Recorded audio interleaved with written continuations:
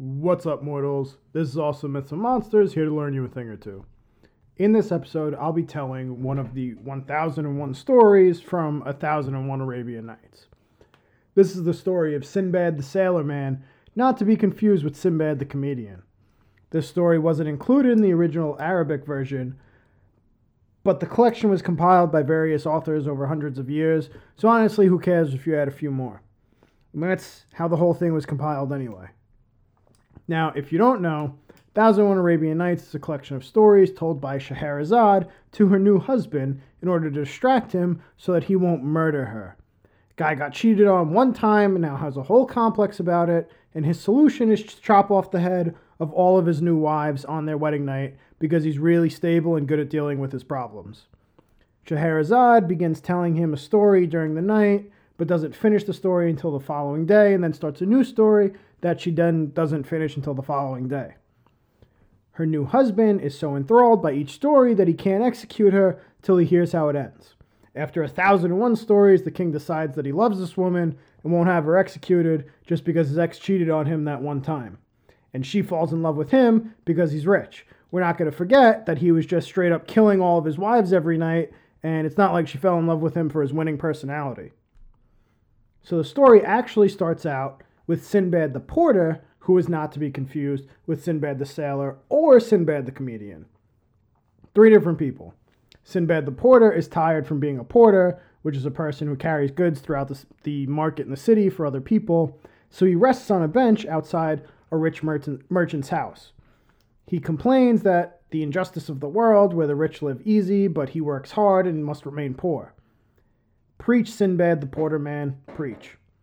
The owner of the house hears the porter complain and sends for him.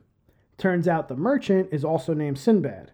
So Sinbad tells Sinbad about how he, Sinbad, earned his wealth in 7 wondrous voyages, and how Sinbad should listen to Sinbad as Sinbad tells the tales of being Sinbad. So Sinbad the merchant is going to tell the tale of how he used to be Sinbad the Sailor, which is being told by Scheherazade to her husband, which is being told by me to you. So it's a story within a story within a story within a story. It's the damn inception of stories, and I hate it. It's like in The Taming of the Shrew, where the main story is actually just a play designed to distract the drunk guy, and it's also wildly unnecessary. So anyway, Sinbad tells Sinbad about his first voyage. This one starts with Sinbad inheriting a vast fortune from his father, and with a small loan of $1 million, he manages to build his own empire by having everything given to him. But Sinbad manages to lose his father's fortune, so he decides to set out to sea to rebuild his squandered wealth. Sinbad and his crew set ashore on an island out in the middle of the sea. Except it's not actually an island, it's an aspidotchalon. An aspidotchalon? What's an aspidotchalon? It's a huge sea creature, usually depicted as a turtle or a whale, that is so large that it is mistaken for an island, and once people are on its back, it dives deep into the sea to drown them. So when Sinbad's men make a fire, it alerts the beast of their presence on its back. The aspidotchalon dives down, and the men manage to escape with the ship, but they leave Sinbad behind. Sinbad is lucky enough to be saved by a passing trough, which was apparently able to withstand the force of a gigantic sea monster diving underwater. He floats to an island, which is actually an island this time. Sinbad eats some of the fruit, and he gets to exploring. He runs into another lone wanderer, and the two exchange stories. Sinbad is like, "We got duped by the aspidotchalon, that pesky rascal." The other man explains that he works for this island's king, and he mates horses with seahorses, which isn't as messed up as it sounds, because he's not killing several seahorses via, giant horse penis injection. He means full-sized horses that also happen to live in the sea for some reason. Sinbad helps the man with his horse's breeding adventure, which is as messed up as it sounds. The horse caretaker brings Sinbad back to meet his king, to get along very well, and Sinbad is made royal advisor. Eventually, Sinbad's ship, full of the men that ditched him on the big sea monster, docks on the island. Instead of being super pissed, Sinbad is happy to see them for some reason. The men show him that they kept all of his stuff just the way he left it, and Sinbad gives his stuff to the king as a gift. The king returns the favor and then some, and Sinbad sets off with the king's gifts Sinbad sells the king's gifts for a huge profit, which seems super rude of him. Then he returns home, even richer than when he set off. Sinbad the sailor tells Sinbad the porter, "See how I made my fortune?" And Sinbad the porter has got to be thinking, sounds like this dude got a huge inheritance and then got super lucky. Like his dad gave him a bunch of money and then a king gave him a bunch of money. He's not really disputing my whole "the world is unfair" philosophy. Sinbad the sailor gives the porter a gift of 100 gold coins and tells him to come back the next day for more stories. And Sinbad the porter agrees because getting paid to sit and listen to some blowhard is way better than lugging other people's crap around the city. On the second day, Sinbad the sailor tells Sinbad the porter about how he was getting bored with his easy life of leisure, which has got to be the worst thing to say to a poor man struggling to get by. Like, oh, I'm sorry that his lordship's life was too easy that he has to fabricate adversity. It's the same kind of disconnected attitude that led celebrities to be like, we're all in quarantine together, as they broadcast from their mansions to people sharing one-bedroom apartments. So Sinbad departs on a second voyage for no reason at all. And again, he gets left behind.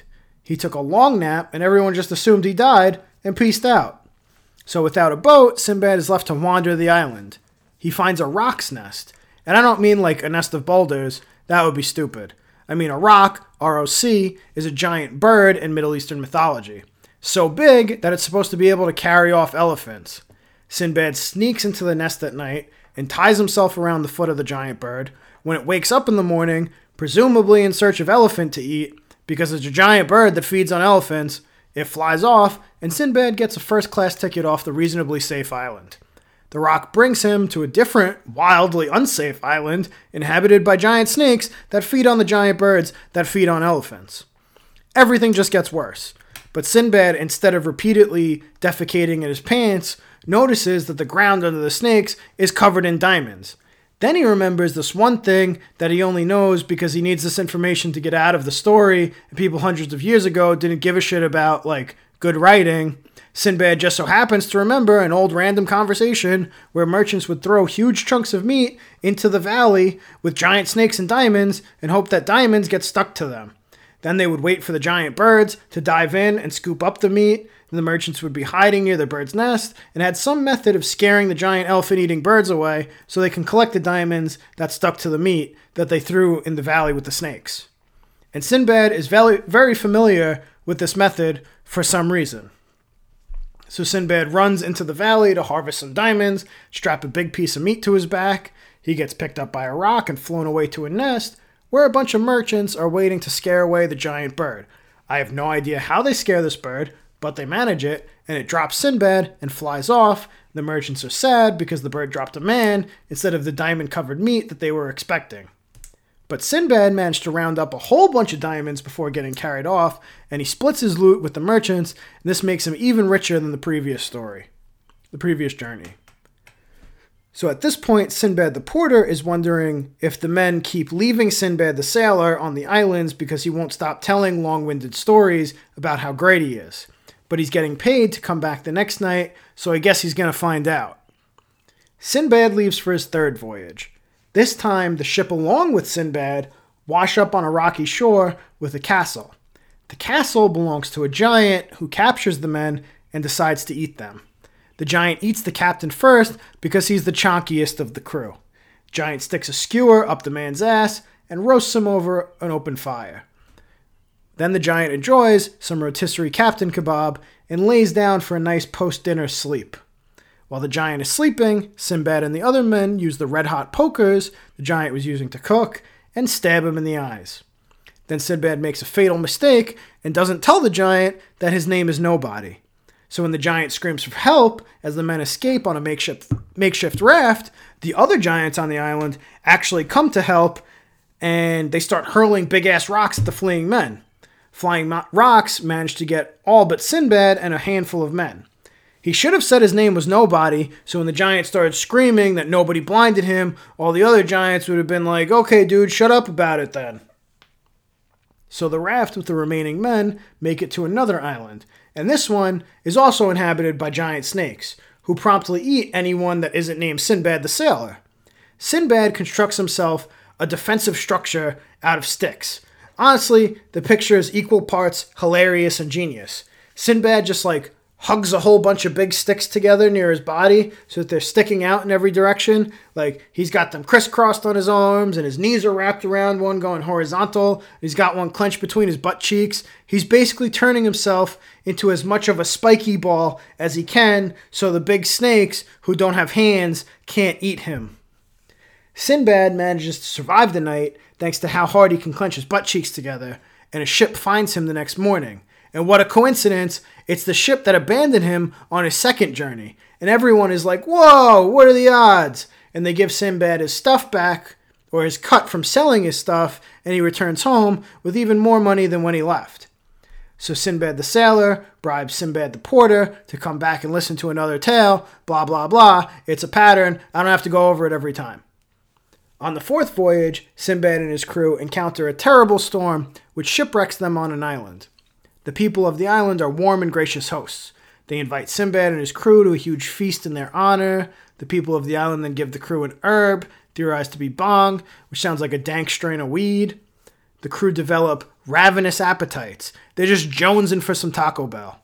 The islanders herd the crew into a barn like cattle so that they can fatten them up and then eat them like cattle. Because, oh yeah, the islanders are actually cannibals. Sinbad puts two and two together, and instead of warning anyone else, decides to do some abandoning of his own and make his escape.